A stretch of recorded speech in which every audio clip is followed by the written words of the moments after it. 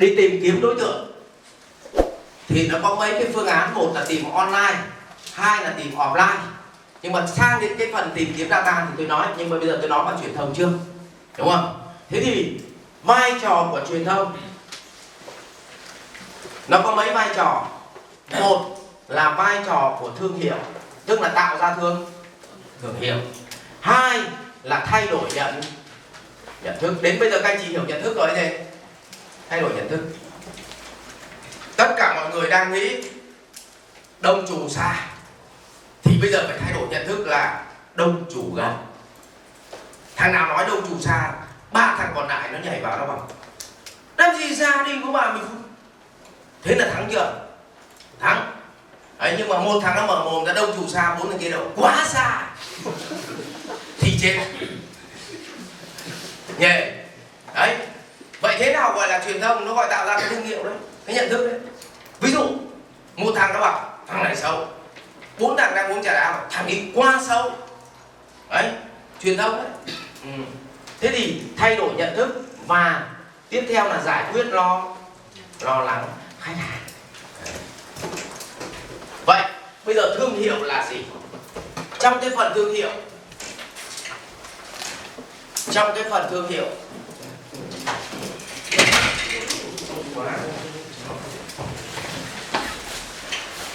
may không được gì.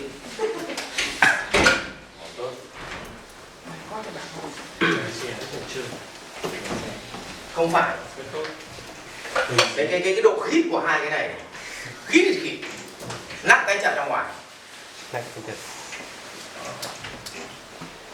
Thương hiệu thì được chia làm mấy phần. Một phần gọi là nhận diện, một phần gọi là nội dung, một phần gọi là công cụ,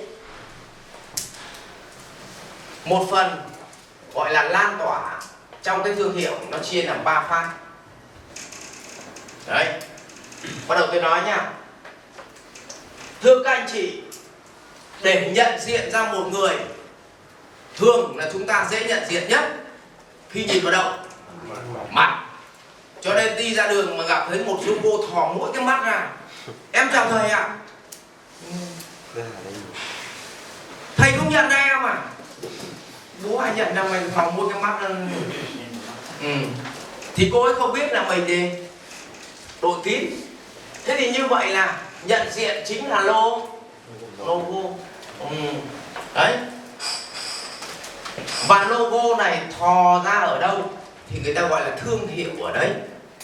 Tôi lấy ví dụ, nếu mặt mình thường xuyên xuất hiện ở quán thịt chó, đúng không? Tôi thường xuyên xuất hiện ở quán thịt chó, nó sẽ gọi là Tuấn để con chó.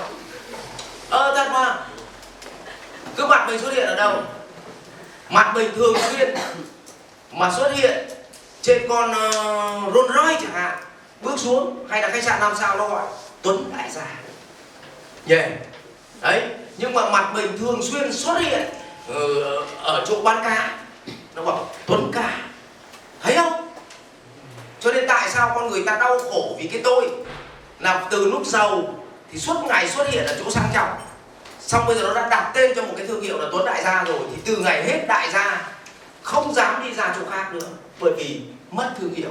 Bởi vì lúc ấy có thương hiệu đâu mà mất, lúc ấy ngồi đâu chả được. Cho nên nguyên tắc của tôi là lúc giàu cũng như lúc nghèo, ngồi đâu cũng được. Thế thành ra có thương hiệu không? Không. Không cần thương hiệu, giá trị thật thôi. Thì cái logo này xuất hiện ở đâu thì người ta tạo ra cái đó.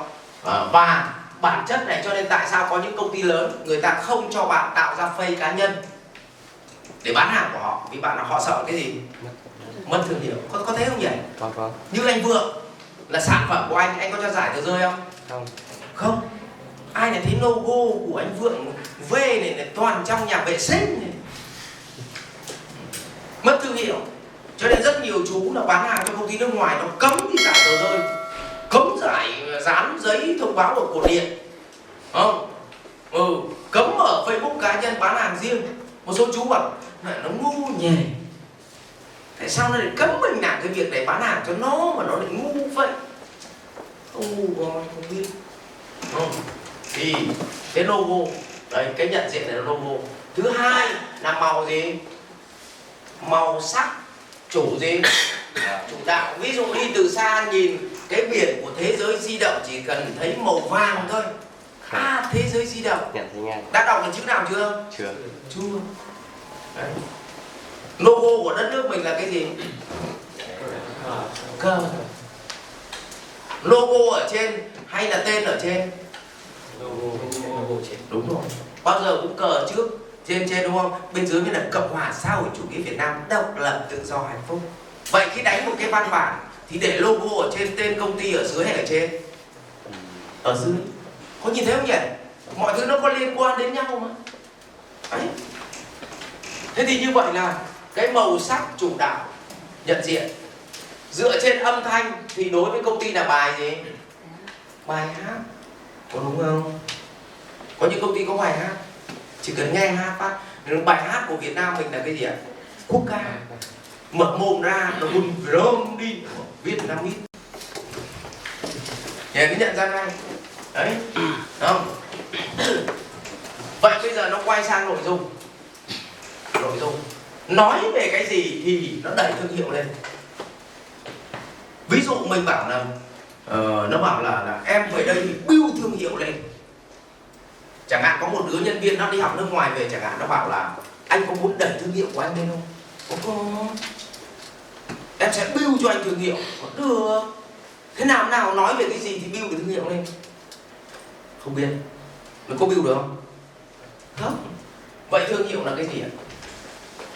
Nội dung nói về thương hiệu. Một là nói về người đứng gì ạ? Đầu tiên tôi xin lỗi. Đầu tiên là nói về lời thề của doanh nghiệp. Thế nào gọi là lời thề? Nói về sứ mệnh, tầm nhìn, giá trị cốt lõi, triết lý vận gì? Vận hành. Cái này là Đảng Cộng sản là số 1. Thề. Lời thề đã là thật chưa? Chưa bao giờ là thật. Có hai cái nhóm mà thề kinh nhất. Một là Đảng Cộng sản Việt Nam qua Mỹ muôn năm. Hai là mấy thằng đi tán gái. Thề kinh lắm. Thề anh sinh ra là anh biết là trong đời này là anh là của em. Phê chưa? Nó thề tiếp là gì? Nói thật chứ anh thì cũng không có điều kiện giàu có đâu, nhưng mà anh cũng cố gắng phấn đấu chỉ bằng anh vượng thôi.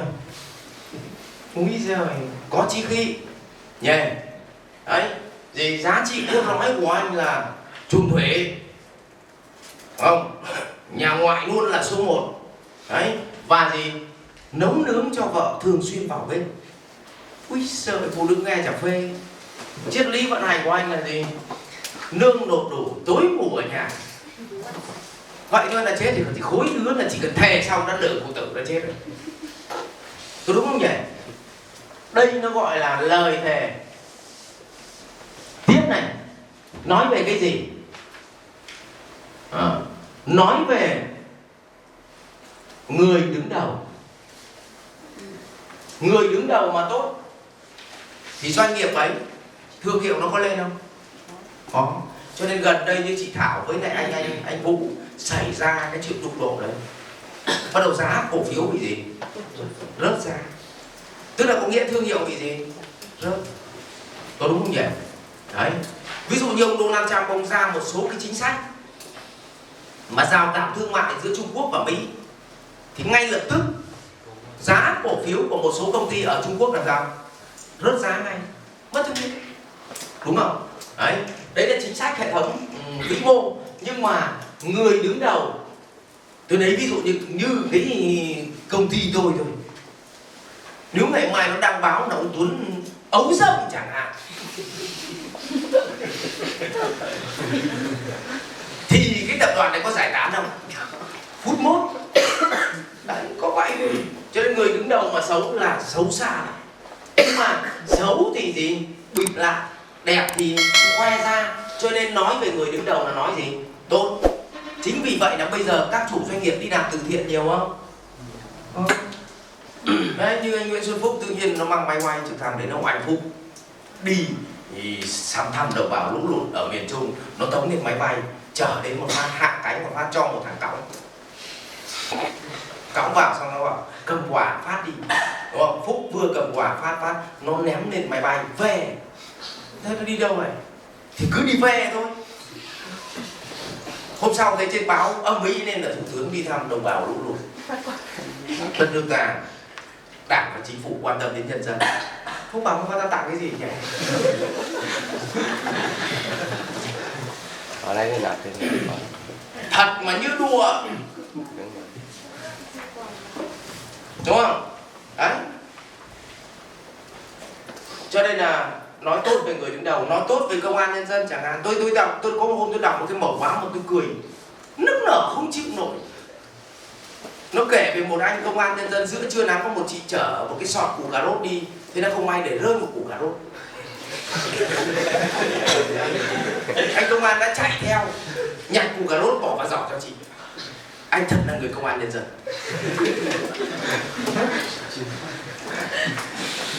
Nó bia thô thiển. Nó người đứng đầu. Cho nên là nói nó cũng vừa thôi.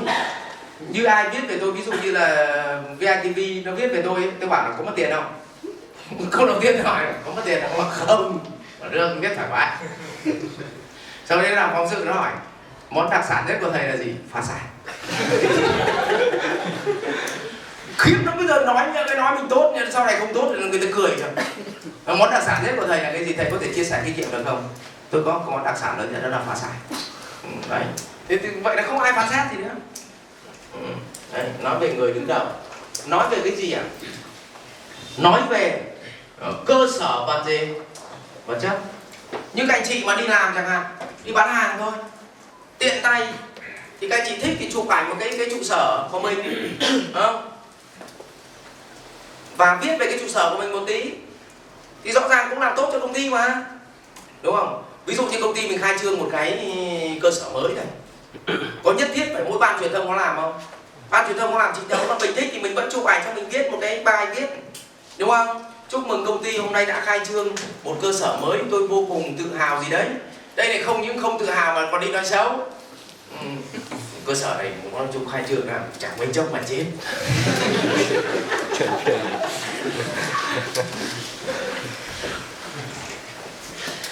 Nó phải có ý chí toàn dân. Đấy. Thằng truyền thông nó khen sếp gần chết trên báo. Thế là nhà báo anh em nó biết nọ mọ đến gần công ty để tìm hiểu xem sếp tốt thật, ra ngồi quán nước chè toàn thấy nhân viên của mình nói xấu sếp. Cuối cùng bao nhiêu công của thằng truyền thông là xuống sông xuống biển hết. Đấy. Nói về cơ sở vật chất. Thế đấy, ví dụ các ông đi tán gái thì các ông chở nó lên trên xe, ông bảo là đi với anh một vòng. Ông chở đi cứ lòng vòng, đây nhà anh, ông kia cũng nhà anh, đúng không? Dừng lại uống nước trà cái hỏi có lấy anh không, còn lấy luôn, không tán gì nữa, không? Cho nên là thằng nào có cơ sở vật chất nhiều thằng ấy có oai không? Oai chứ, ngay từ cả người mình thôi mà cơ sở vật chất nó lớn hơn thằng khác có oai không? Nhé. Nói vậy thôi chứ đi đàm phán một thằng cơ sở vật chất nó uỳnh thế này, mình cơ sở vật chất bé tí này khiếp. Thế mình nhìn thấy người Tây nói gì nói người Tây, nhìn thấy người Việt có khiếp không? Khiếp như mẹ gì nó như con voi, ngực nó banh ra thế này. Người Việt Nam mình nó nép, anh em đi tập thể hình cho cái to thịt thế. Không thể nở ngực cái gì, không thấy cơ đâu. Có Tây nó tự nhiên. Đấy, cơ sở vật chất to. Vậy mình phát triển cơ sở vật chất có biết không? Rồi, nói về cái gì ạ? Nói về thị trường. Nếu công ty mình chỉ bán, ví dụ sau này nó hỏi thôi, em ơi, công ty em thị trường ở đâu?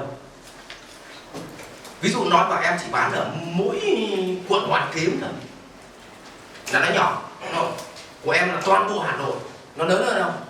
Của em trên toàn quốc, lớn hơn tí nữa, nó khiếp hơn. Của em là đa quốc gia. Cho nên ngay bây giờ các ông về quê giới thiệu tôi hỏi anh làm ở công ty nào, tớ làm ở công ty đa quốc gia. Úi giời, thương hiệu nó khác chứ. Lương bao nhiêu? 2 triệu.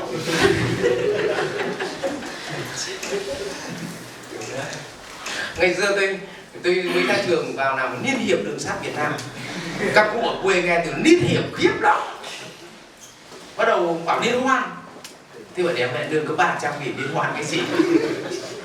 Nghe liên hiệp nó khiếp vậy. Nhưng mà rõ ràng nào mà liên hiệp thì khiếp không? Nhưng mà thị trường rộng là có ngoài không? Ngoài, ngay kể cả người mình thôi. Nó hỏi anh đã đi nhiều chưa? Anh đi khắp toàn quốc, khắp thế giới rồi. Có nể không? Kể cả trong túi nó không có tiền không có nể đâu mà. Còn cái thằng trong túi có rất nhiều tiền, bảo anh đã đi du lịch ở chỗ này chỗ kia. Chưa, anh chưa đi chỗ nào, anh chỉ có tiền, anh chưa đi chỗ nào. Cứ nghe chọc phú nhà quê thương hiệu làm gì không? Các anh chị đúng không nhỉ? Nói về những cái thứ rất chi tiết này thôi. Nói về dây chuyền gì? Sản xuất. Ví dụ mình là dây chuyền của Mỹ nó có hơn Trung Quốc không? Mặc dù bỏ chữ Tho đi.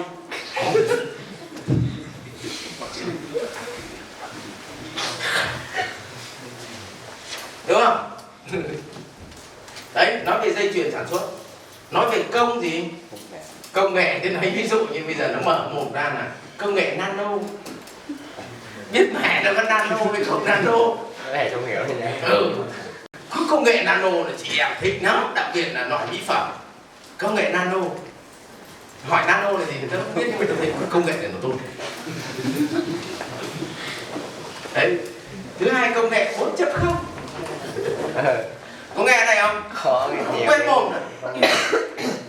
Cho nên là bên chỗ TH Trung mới mời mình giảng một cái khóa gọi là khóa trưởng phòng quản trị. Đúng rồi, trưởng phòng không quản lý cấp trung 4.0.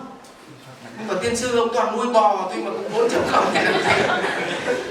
TH Trung ấy. Thế mình bảo thôi bây giờ là dạy cái đó mà gọi là quản lý cấp trung thôi. Ông bảo 4.0 cho em. Ông nuôi bò có được 4.0 mà được dọa mấy thằng kia. Nhưng ông làm tôi khó nói. Chẳng 4.0 mà toàn nói cơm chấm cơm mà nó cười. Đấy. Có thấy công nghệ không? Đấy. Nói về tiêu gì? Tiêu chuẩn. Ngày nay bắt đầu các cháu chạy tiêu chuẩn đúng không? ISO 9001. Tiêu chuẩn là gì? Sản phẩm quốc gia. Cái này mua được mà. Nhưng mà ai tin? Nông dân tin. Đặc biệt là bán hàng ở những nơi dân trí thấp. Những cái tiêu chuẩn này của nhà nước là thứ mà nhân dân nó tin kinh khủng luôn.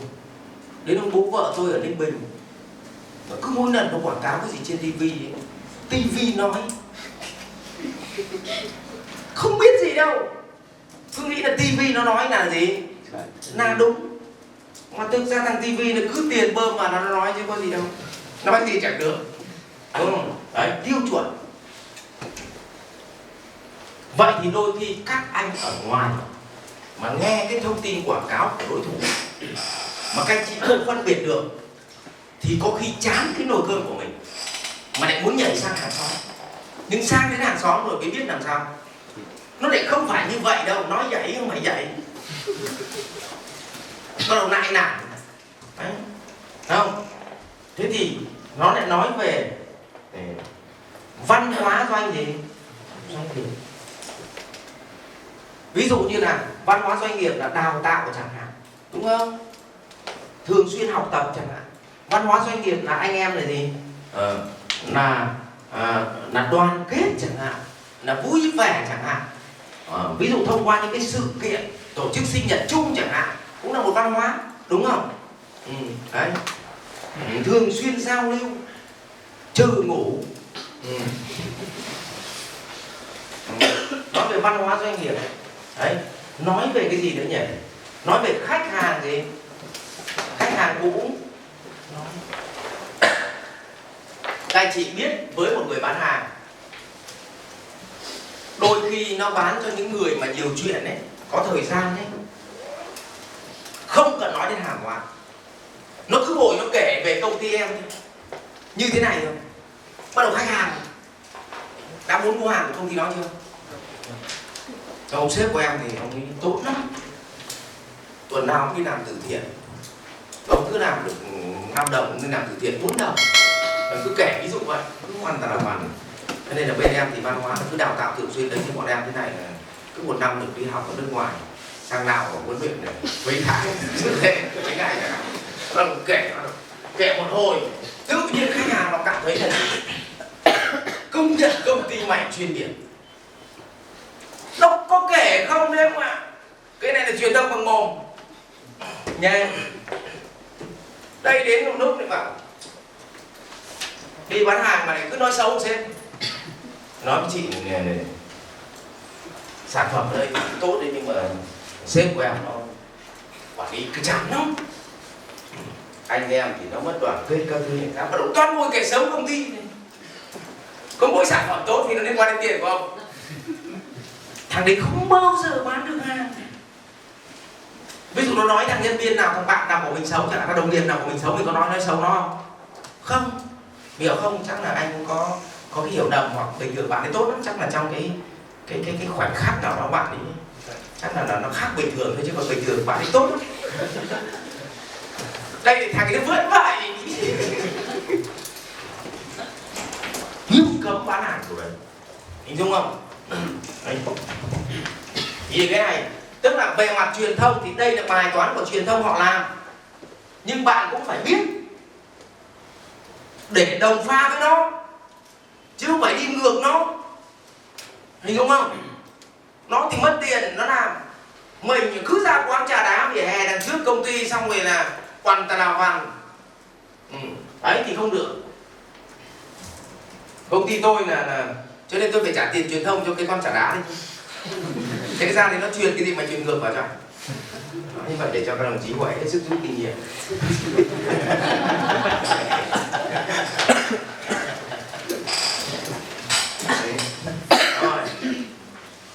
Thế thì có nhiều thứ viết lắm.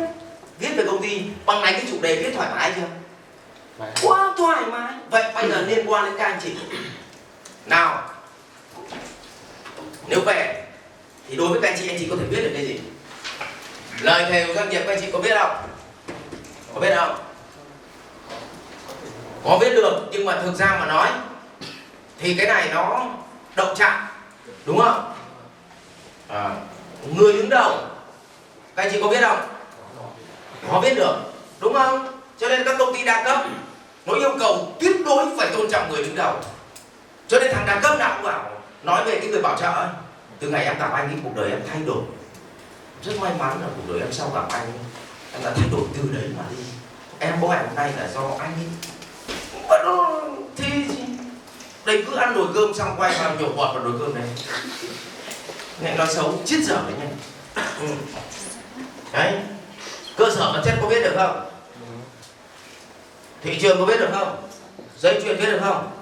Và bản chất bạn không biết được thì tối thiểu bạn cũng lên website mà cập nhật cái này để biết là công ty mình nó đang triển khai cái gì chứ, công nghệ nào chứ, để mà nói với khách hàng chứ. Và một trong yếu tố các bạn dứt khoát phải làm được, khách hàng cũng nói bây giờ điện thoại quay video quá dễ, cắt clip dễ quá này.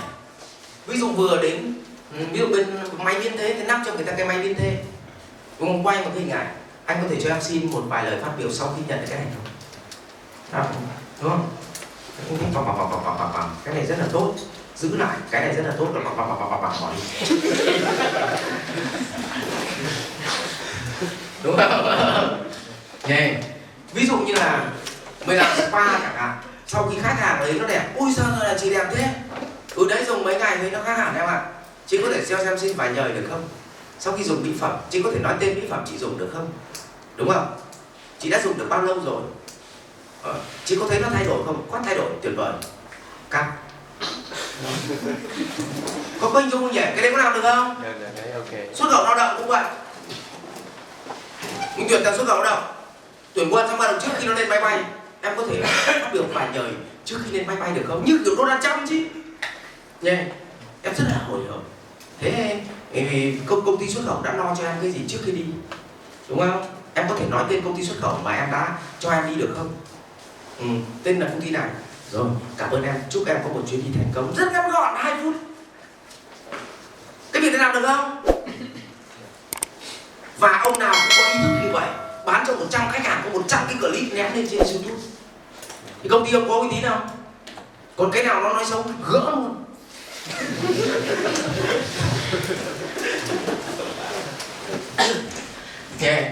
Đấy, đấy có một cái điện thoại suốt ngày bảo là trang mỹ phẩm thời trang, sao lại có vụ xô nhau, sao đánh ghen, chả biết dùng điện thoại làm việc tốt gì cả. Đấy, thấy không?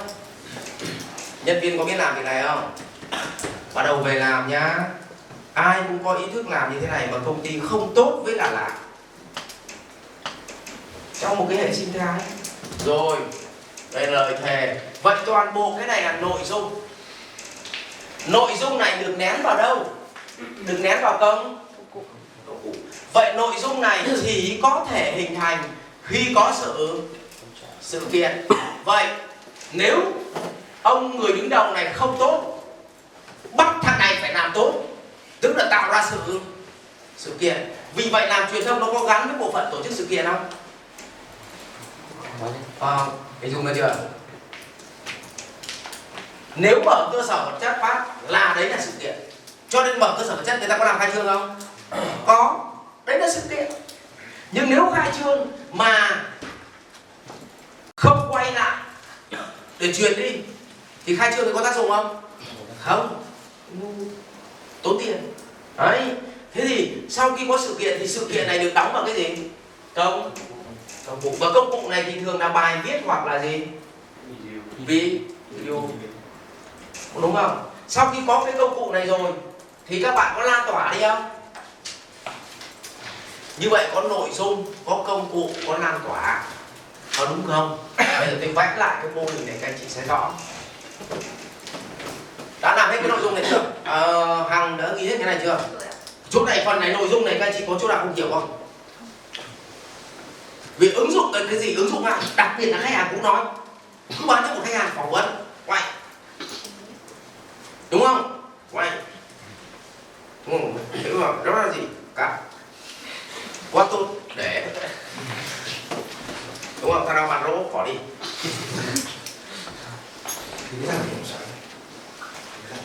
Thôi không cần, đấy từ ngày lớp trưởng nó chủ động hẳn đấy.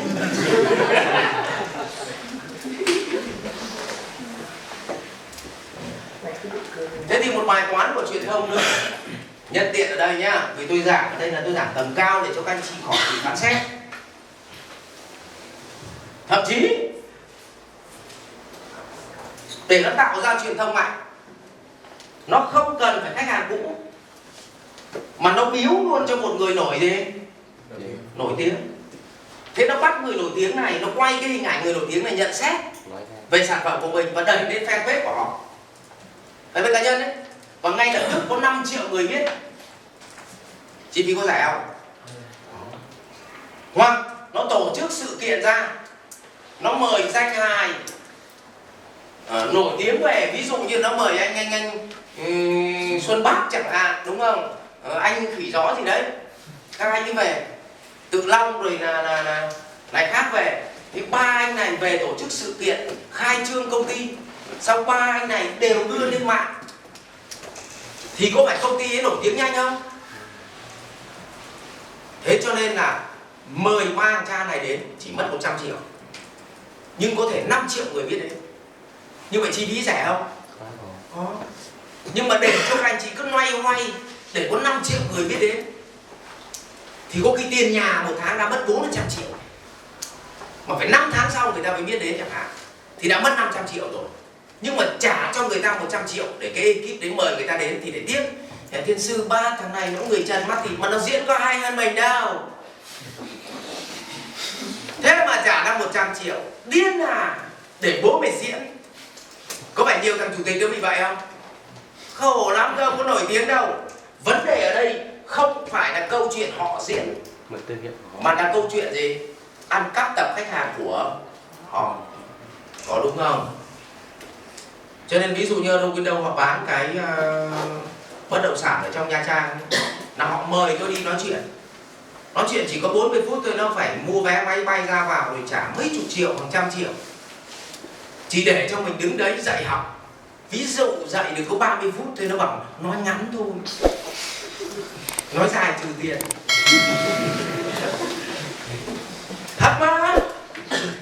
mục tiêu của họ là gì?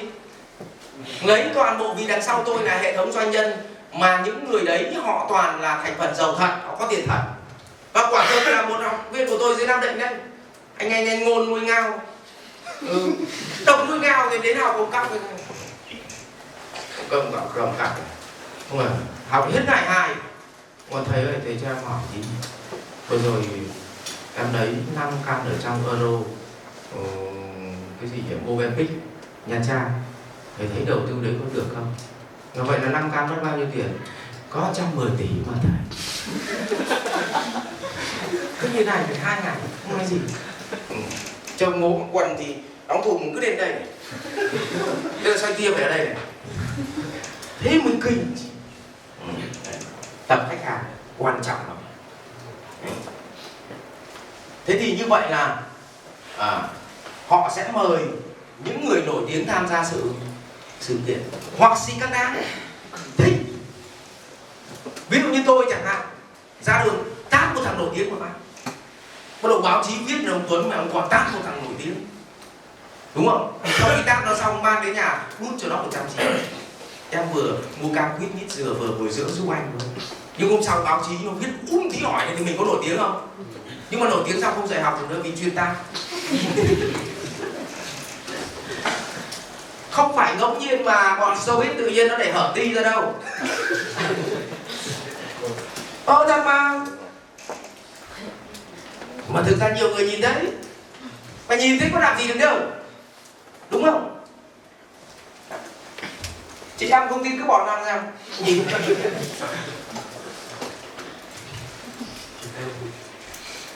Nổi tiếng ngay. Đấy. Cho nên là trong miền Nam có một con bé nó bán cà phê nó bán mãi không có khách. Mẹ nó tức quá nghe chưa? Nó mặc mỗi cái zip bên ngoài nó cởi mẹ quần bên trong. Cứ vậy. Nó bán 3 ngày. Thế mà tiếng lành thì đồn gần mà tiếng dứt thì đồn xa. Thế ngày thứ tư là các thầy kiệt kéo đến nửa nước. Đến nhìn thì nó mặc quần rồi. Nhưng mà đông lắm không vậy. Đấy. Và từ đấy quán nó nổi tiếng. Đấy. Chắc đến hôm thứ tư.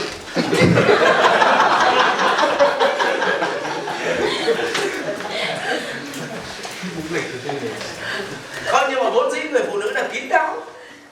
Thật đấy, tôi nói cho các anh biết, nhưng riêng các anh mà cởi chuồng ra mà đứng thì không có cái gì là không nhìn thật.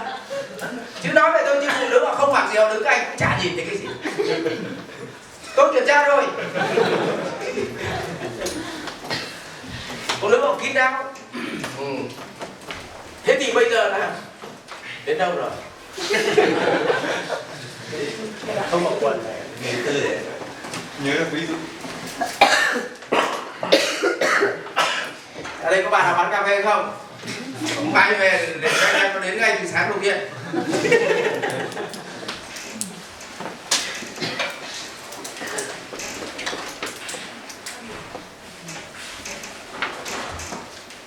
Người Việt Nam thì rất là hiếu kỳ, tò mò mà. Mỗi thằng nộp 20.000 chỉ đến xem thôi. Nhưng mà không xem được gì. Về mà về là bẩm chửi. Ông có tin về là bẩm chửi không? Mà chửi mới chửi với 3 thằng bạn nữa, là 3 thằng bạn kia lại biết thêm cái quan này. Nó hay lắm người. Bạn là sinh viên sắp ra trường. Bạn mong muốn có kỹ năng chuyên môn cao, nâng cao tư duy trong kinh doanh, nâng cao thu nhập và thăng tiến trong công việc. Vậy chương trình này là sự lựa chọn dành cho bạn. Business 2, chương trình huấn luyện kinh doanh thực tiễn, được thiết kế và vận hành trực tiếp bởi trường doanh nhân siêu Việt Nam, sáng lập bởi Chủ tịch Tập đoàn siêu Việt Nam. Lộ trình học tập của bạn sẽ như thế nào? Bạn sẽ được ăn, ở, học tập, rèn luyện tập trung trong 6 tháng xuyên suốt. Sống và rèn luyện theo môi trường của quân đội, giúp bạn có được kỷ luật tốt của một người đi làm. Được học tập kinh doanh thực tiễn cùng doanh nhân, những người đang kinh doanh thực tế. Được đào tạo các kỹ năng mềm và kỹ năng hội nhập trong doanh nghiệp như tiến hành giao tiếp, kỹ năng thuyết trình, đàm phán. Được hoàn thiện tư duy, năng lực làm việc theo đúng như yêu cầu của doanh nghiệp. Business 2 giúp bạn tự nâng cấp mình để hoàn thiện kỹ năng của một người đi làm.